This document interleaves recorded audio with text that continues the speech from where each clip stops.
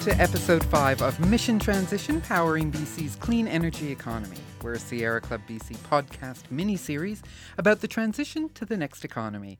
Hi, I'm Susan Ellerington, along with Caitlin Vernon from Sierra Club BC. Hello, Caitlin. Hello. Caitlin, in this episode, we're going to look at who owns our power, who should own our power, and why that's such a confusing and frustrating concept here in BC. So, Caitlin, who would you say owns our power in BC right now? Right. So in most of the province, electricity gets produced by either public or private facilities, and it's administered by BC Hydro, which is a crown corporation owned by the government and by the people of BC.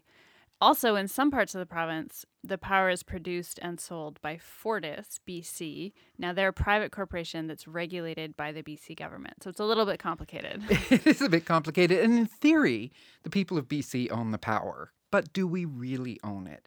Can we exercise that ownership? Can we set rates? Can we say where the energy comes from? Can we say who should have access to it?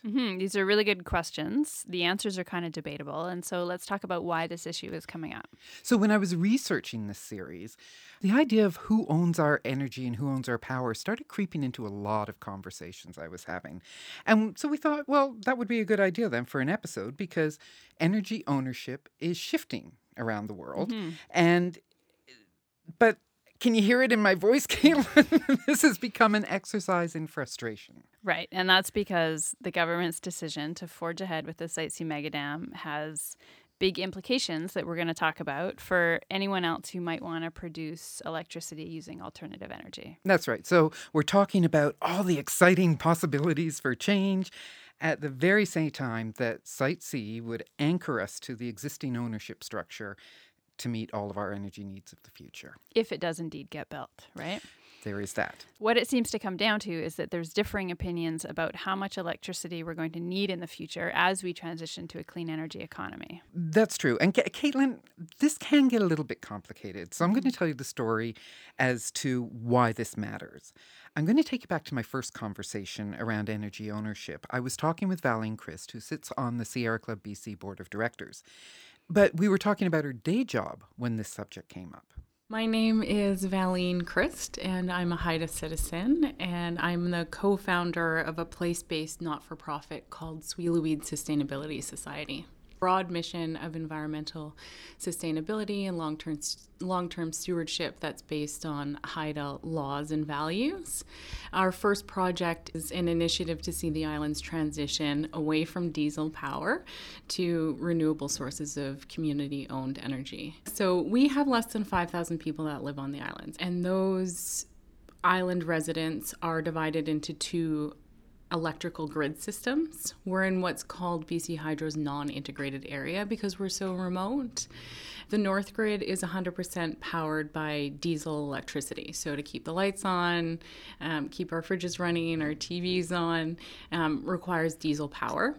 And then we have the south grid that powers just over 1,600 customers, and there is one small hydro plant that does power about 80% of the south grid, but that's still supplemented by diesel. So as a whole, our island is still predominantly powered by diesel to the tune of about 10 million litres that's being transported to the island every year. Wow, 10 million liters really does seem like a lot. And, that reminds me of our last episode where we heard examples of how First Nations are leading the way in the shift to a new economy. And it was mentioned that burning diesel is really expensive. And so that by shifting to renewable energy, it can actually help decrease energy costs. Yeah, Valeen sees moving away from diesel is a matter of urgency, particularly given the state of climate change.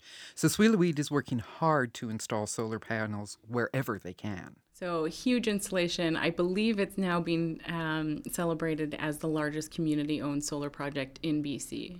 As well, Caitlin, they're installing solar panels on 2 youth centres and at 3 youth discovery camps. Valeen is mostly talking about bigger buildings there, is she not? And all municipal or band owned. So then what about generating power for residents? Yeah, well, here's where we come back to something we've talked about in earlier episodes of this series. You can't produce power and sell it to third parties in BC. You have to sell it to BC Hydro, who is then responsible for distributing it to residents. And does BC Hydro want to do that on Haida Gwaii? Well, they're not sure yet because they're not at that point. But Valine says the fact that they have to wait for BC Hydro to approve any future plans like that is really frustrating. Sweetwater is doing all the fundraising for the infrastructure, so why shouldn't they be able to move ahead as they please, manage their own power? That's a really great question. And I think if we look around the world, there's different models of actual community-owned renewable power projects that decentralize some of those electrical systems that we currently see. BC Hydro does obviously have a monopoly on our electrical systems at this point, and being an island community, I think we do have some more options available to us, and it's going to be a matter of figuring out as an island community what that future really does look like. So what is Sweetwater doing about this? Valine says they're in the process of figuring that out. Everyone that I've talked with within our island communities, as well as local governments that we've been reaching out to, definitely agree that the shift needs to happen, that we want to see it happen quite quickly, that we want to have ownership over that transition.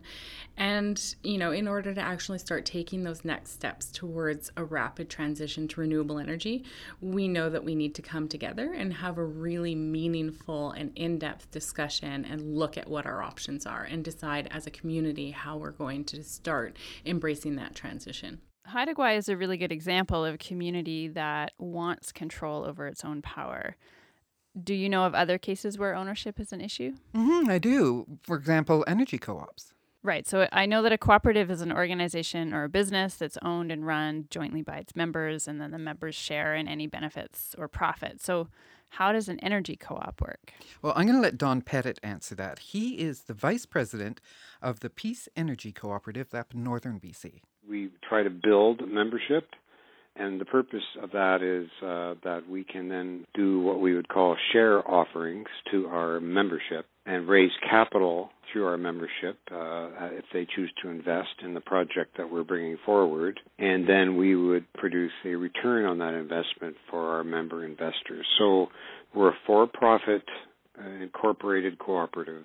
So if I'm understanding this right, you buy shares in the co-op, and then that gives you the right to invest in an energy generation project that belongs to the co-op. Is that right? That's right. And I've heard that there's a similar model in Vancouver, the Vancouver Energy Co-op, and in other cities as well. Seems like this idea is growing. Has the Peace Energy Co-op developed any energy projects? It has. Back in the 2000s, there was a lot of wind prospecting going on up north, and the co-op found a ridge near Dawson Creek that looked pretty good to them. BC Hydro had put a wind monitoring station up. They were thinking about developing their own wind at that time, but they abandoned that idea just about the time we formed our cooperative. So we took over that wind monitoring station from them and acquired all of their wind data. So did they go ahead with the project? Yep. They ended up building a wind farm. It's now called the Bear Mountain Wind Park. And were they able to raise enough money through the cooperative structure to do that? No. In fact, it took AltaGas out of Calgary to invest $200 million as a partner to make it work. So who owns it now?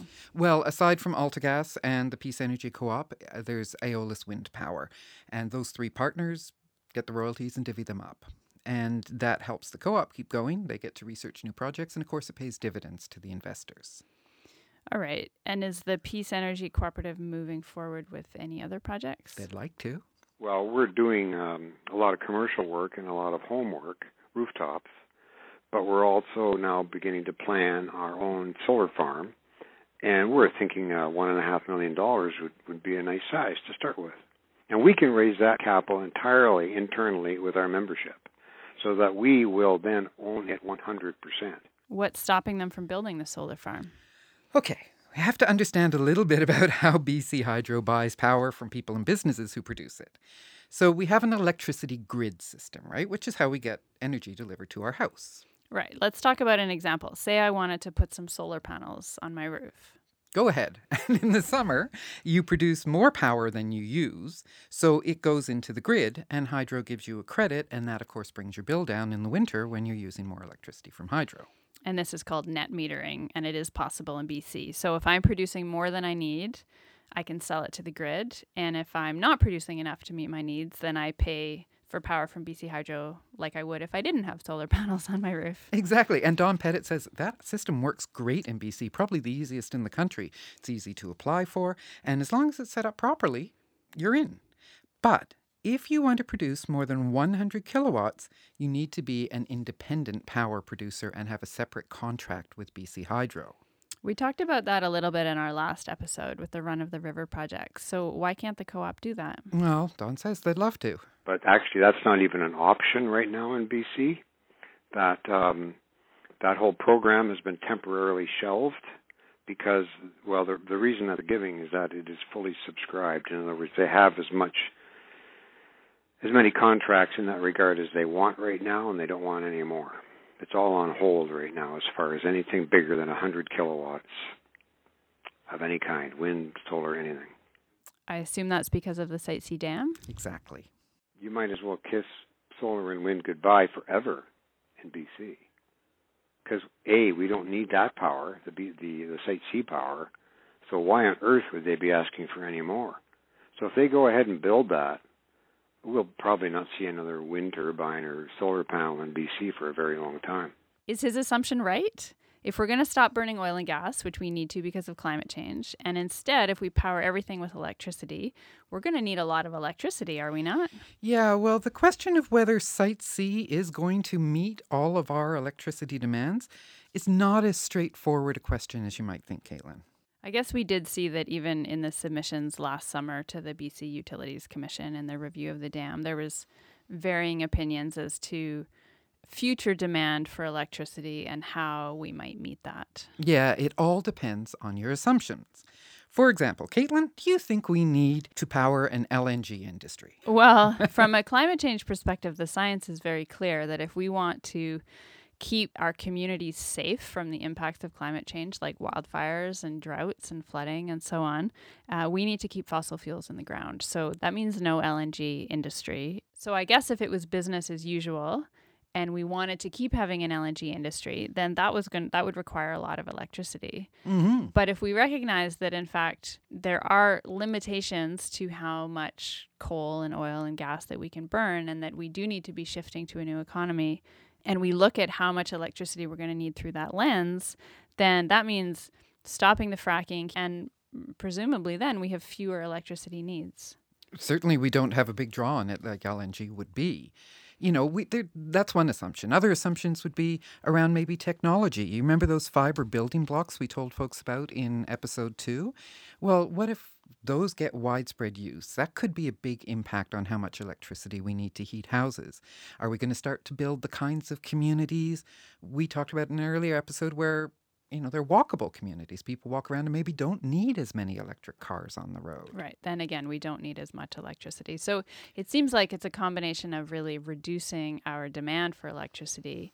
And when we consider future sources of energy, we have to look at not just business as usual, but what's this new economy going to look like and how are we going to power it and how are we really going to conserve energy? And we can change our thinking of that in ways that people haven't even considered yet. For example, we could even reconsider trucking our food around and getting those electricity-guzzling big rigs off the road. I spent some time with Matthias Zapital. He's a farmer near Prince George, and he's able to grow significant amount of lettuce year-round, even in our cold northern climate, using solar energy and aquaponics. If you would use only the farmers which are around here today, not tomorrow, not in a year, not in 10 years, today, and they could grow all the potatoes, all the cabbage, what you need in a year here in Prince George.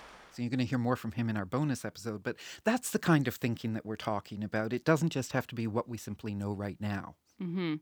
And so it seems like trying to figure out how much energy we need and what the kind of ownership structure might look like could be best on a more local level where a community assesses what their energy needs are and then how best to meet those needs. And Caitlin, that's what energy democracy is all about. Imagine BC where we don't have the Site C dam, but instead 10 years from now, almost every community is powered by alternative energy. Wind, solar, biomass, geothermal, maybe the tides. But the point is their power is produced close to the community and distributed within a smaller area. And that would be a resilient system, right? I think about last summer when the big wildfires through the province just about cut off some of the key transmission lines. And so if we had energy generated closer to home, we'd be more resilient to those kind of disasters. Yeah, you're not going to knock the whole province out with one key cut to the lines. And the prices and supply would match the needs of the community. And that's important for places like Haida Gwaii. Energy democracy is all about who owns the ability to generate power and distribute it. What about private companies then? Would they still have a role in generating energy? Maybe. You know, if you'll remember back with Don Pettit and the Peace Valley Energy Co-op, they needed AltaGas to come in with $200 million to make that wind farm work.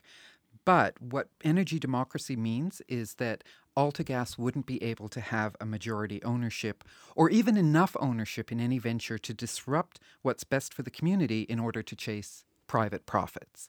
And the majority ownership would be restricted to entities that have local accountability. So maybe it's an energy co-op, maybe it's a local economic development fund, even the municipalities themselves, but it would effectively take big multinationals out of the equation as majority owners in our power.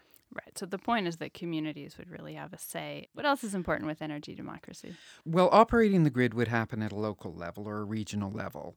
And of course, some power planning would be done then. But there's probably still going to be need for a provincial utility. There are safety concerns. You want to make sure that everybody still has access and there is equity across the province when it comes to who gets power and at what price and availability. So there would probably have to be somebody. I think what's really important when it comes to energy democracy is it would have to have local representation that was accountable, again, closer to the people. Which may be different from our current scenario, where many people feel that BC Hydro is not really accountable to us. Yeah, Don Pettit from the Peace Energy Co-op agrees with you, and he says governments are to blame. The electrical policy in BC is a shambles. It's a mess, and governments have just raped and pillaged the BC Hydro for a long time, and it's just a wreck. It's I don't think anybody knows what the future holds for BC Hydro. But Caitlin, despite that, Don is still really hopeful for BC. He says there's an alternative energy industry all ready to go. Oh, I'm totally hopeful. Oh, we're all ready to go. Everything's ready to rock. There's no question. But government policy has been deliberately, you can only say deliberately because what else could it be, holding it back. So, yeah, we're all ready to rock. It's got a super bright future here. We have some of the best wind in the world and some of the best solar. And probably geothermal if we ever get around to looking at that. So, no, I think there's huge promise in the province. We can catch up very quickly.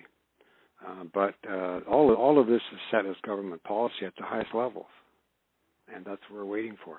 It really does all come down to politics, doesn't it? Yeah. You know, Sue, the Site C story isn't finished yet. There are still First Nation court cases to be heard, so the government does still have time to change its mind.